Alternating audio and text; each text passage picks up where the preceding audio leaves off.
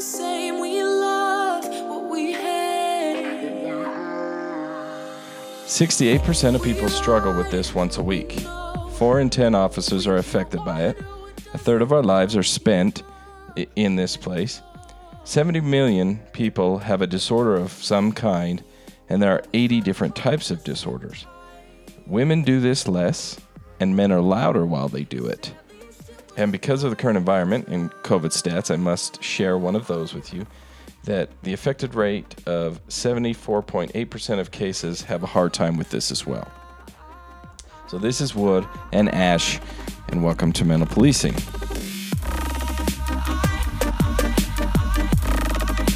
At least it was worth a try.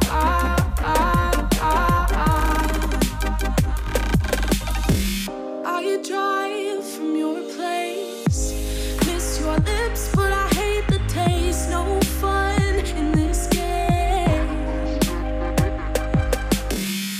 I will call our bluff, 'cause using bodies isn't good enough. Slow down, this ain't love.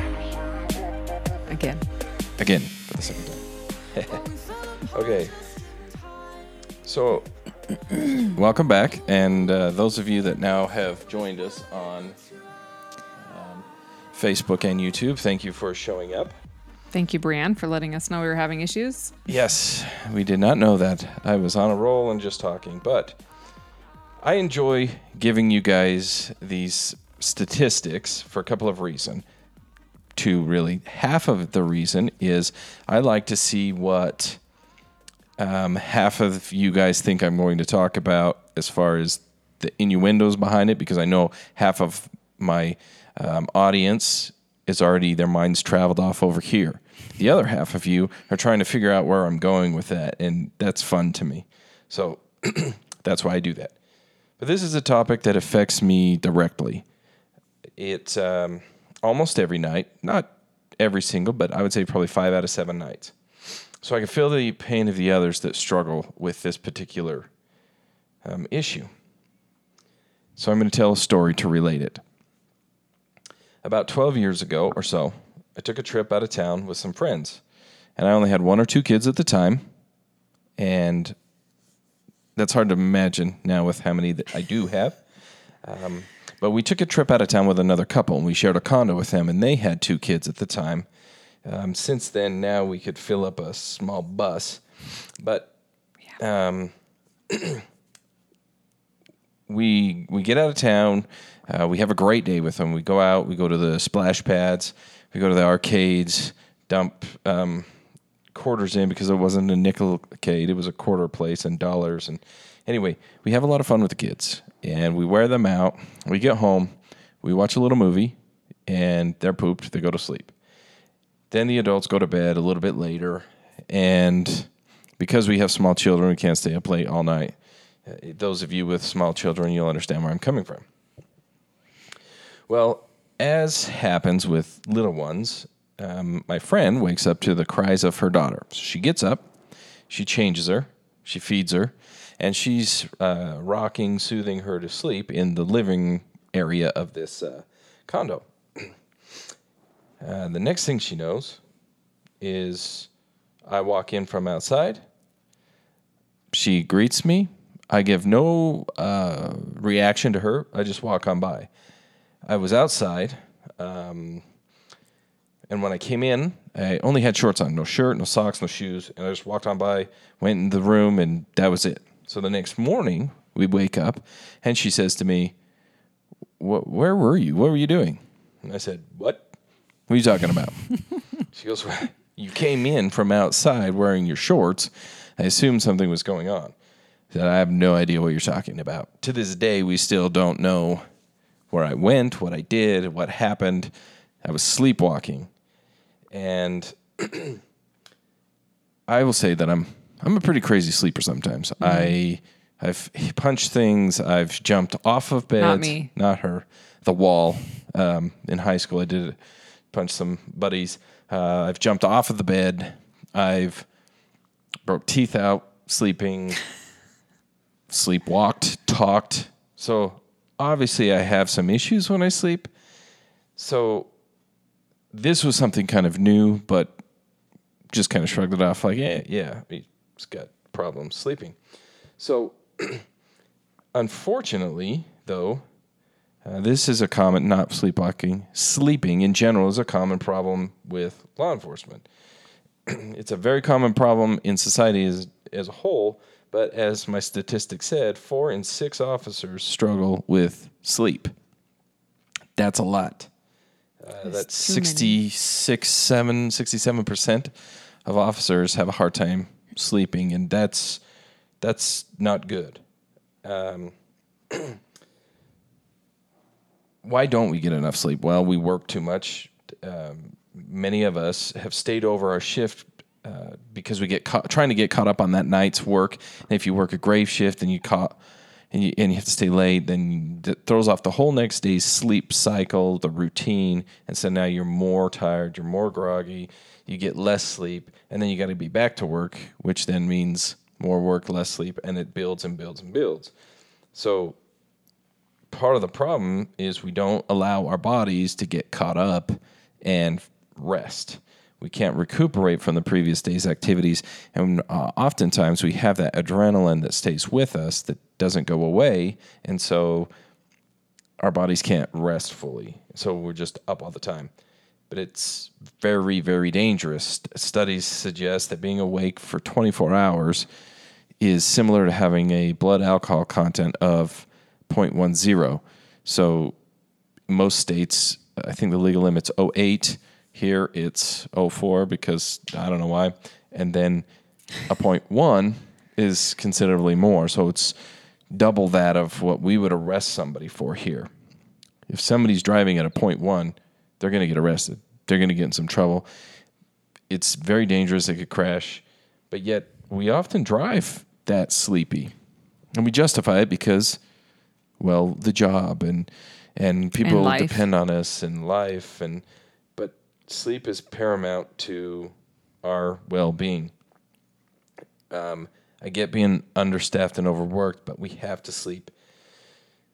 Being sleep deprived increases the potential for accidents, work injuries, misjudgment on calls, more assaults, and on officers happen when they're sleep deprived.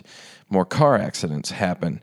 The U.S. alone spends, I think, $31 billion in motor vehicle accidents on people that are sleepy behind the wheel. So you can see this is a problem. If you're too tired to work, your judgment also might be impaired. Your perception reaction time is slower, and this could be the difference between walking away, being injured, or, heaven forbid, even worse. So sleep is very, very important. Not to mention, sleep affects our work, but not to mention it also affects home. Which is where I come in. That's your cue. That's like, I also am going to share a story about my childhood. My dad will be the first person. He tells everybody that his weakest trait is patience. And when the man is sleep deprived, danger, danger. And so growing up as a kid, we always knew that my dad coming home from work was questionable. You had no idea how it was going to be. We were always walking on eggshells, and two different people could walk through that door. One would be a chipper, happy, upbeat dad. The other one was a sleep deprived dad, and he had no patience, and he was angry, and it was he was never abusive, but he just didn't have any patience. We would always get in trouble. We would go to bed early. Not as normally is. Yes, thank you. Sorry, I don't want anybody to think my dad is abusive. He's not. He is a good man. So we always, I get it now being an adult, having kids of my own. Like I understand the challenges that come with getting enough sleep, and that sometimes it's just not possible. It just doesn't happen that way.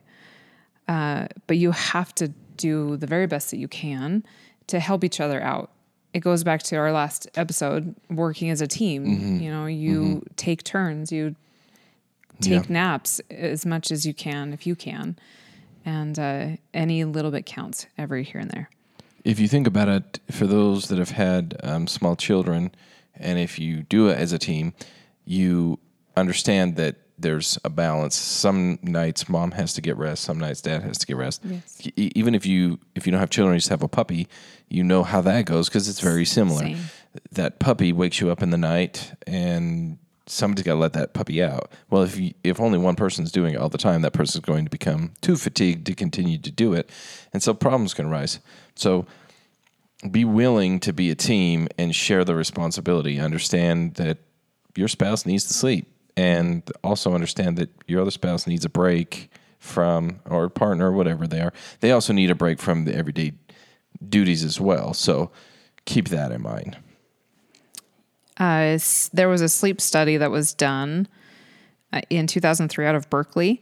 It tracked 78 couples for 2 weeks, and basically a sleepless night is associated with greater relationship conflict the following day, which we all know. But there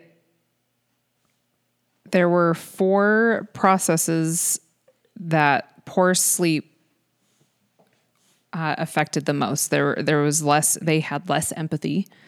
The worse couples slept, the less empathy they showed towards their partners. After a bad night's sleep, not only did they find it difficult to judge their partner's emotions, but it was difficult for their partner to read them in turn. So there was more negativity. There will always be bad feelings at some stage in a relationship, but to be a good relationship overall, these should be massively outweighed by the good feelings. Conflict resolution problems. When tired, couples found it harder to resolve their differences. And the last one is selfishness. Poor sleep can induce more selfish feelings in partners, and they feel less able to appreciate and feel gratitude towards the other. So there is such a thing as getting up on the wrong side of the bed, but when you wake up from a sleepless night, you feel grouchy and spread the grouch to your partner. So so get some sleep. It makes you a better parent. It makes you a better partner, and it makes you a better team player in general. Yes. Along with that, we need, as adults, 6 to 8 hours of sleep each day. Anyone that says that they're fine to function on 3 or 4 might be for a little while, but generally it will catch up, and you'll be less proficient in what it is you're trying to do. So something you could try and take a nap as applicable. I don't particularly like to take naps, but my body knows when it's not had enough sleep, and so I'll fall asleep and take a nap whether I want to or not. Lack of sleep also hurts our overall health. When we're tired, we have less energy. True. With less energy, we don't want to move as much, so we don't exercise as much, and we remain seated more often. And I'm not just talking exercise, I'm talking in general.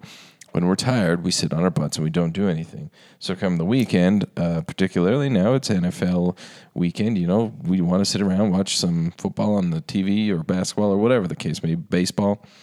So we don't do anything. So we sit on our butts because we're tired. And the less amount that we move, the less our health or the more our health is affected, the less healthy we are. And that then starts to affect our weight. And then we gain weight. And then once we gain weight, we have even less energy. Cycle. And so then that builds. And then it's harder to sleep the heavier we are, because then you can develop issues like sleep apnea. It's just uncomfortable, back pain, and different things like that. So one way to help sleep is actually exercise. So exercise reduces stress. It increases your endorphins and makes you feel good. So it eliminates a lot of that stress. It also helps burn off some of that adrenaline that you had picked up during your shift or throughout the week. And so the more you exercise, or if you exercise, build a routine, even if it's walking around the block a few times, it makes you feel good. It makes you feel better. You can help shed some of the trauma you're experiencing from the job. And when we can shed some of that, we sleep better. we stay more active, our weight doesn't get affected as much, and most importantly, our minds have the opportunity to shut off and relax. If we can find the balance between sleep and exercise, our overall mental health is better. It benefits tremendously.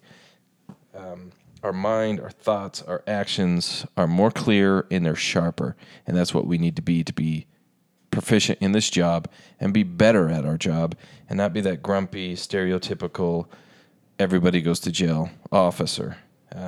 You'll make better judgments if you're better rested and you're healthier. So make sleep a priority. Black out your windows. Ask people to be quiet. Even if you have to ask a neighbor that's typically loud at a certain time, hey, can you keep it down during this time or whatever? Do what you got to do to make sure you get the rest that you need. Remember, the job is a job, and if we aren't able to do it safely, maybe we shouldn't be out there doing it. So take care of yourself for your sake, for your family's sake, and for your department's sake. And I know it's late, because it's always late when we record, because we have the kids. So this is Wood. And Ash. Get a good night's sleep, rest up, and we'll see you on the next one. Good night. Ooh, you say at least it was worth the try.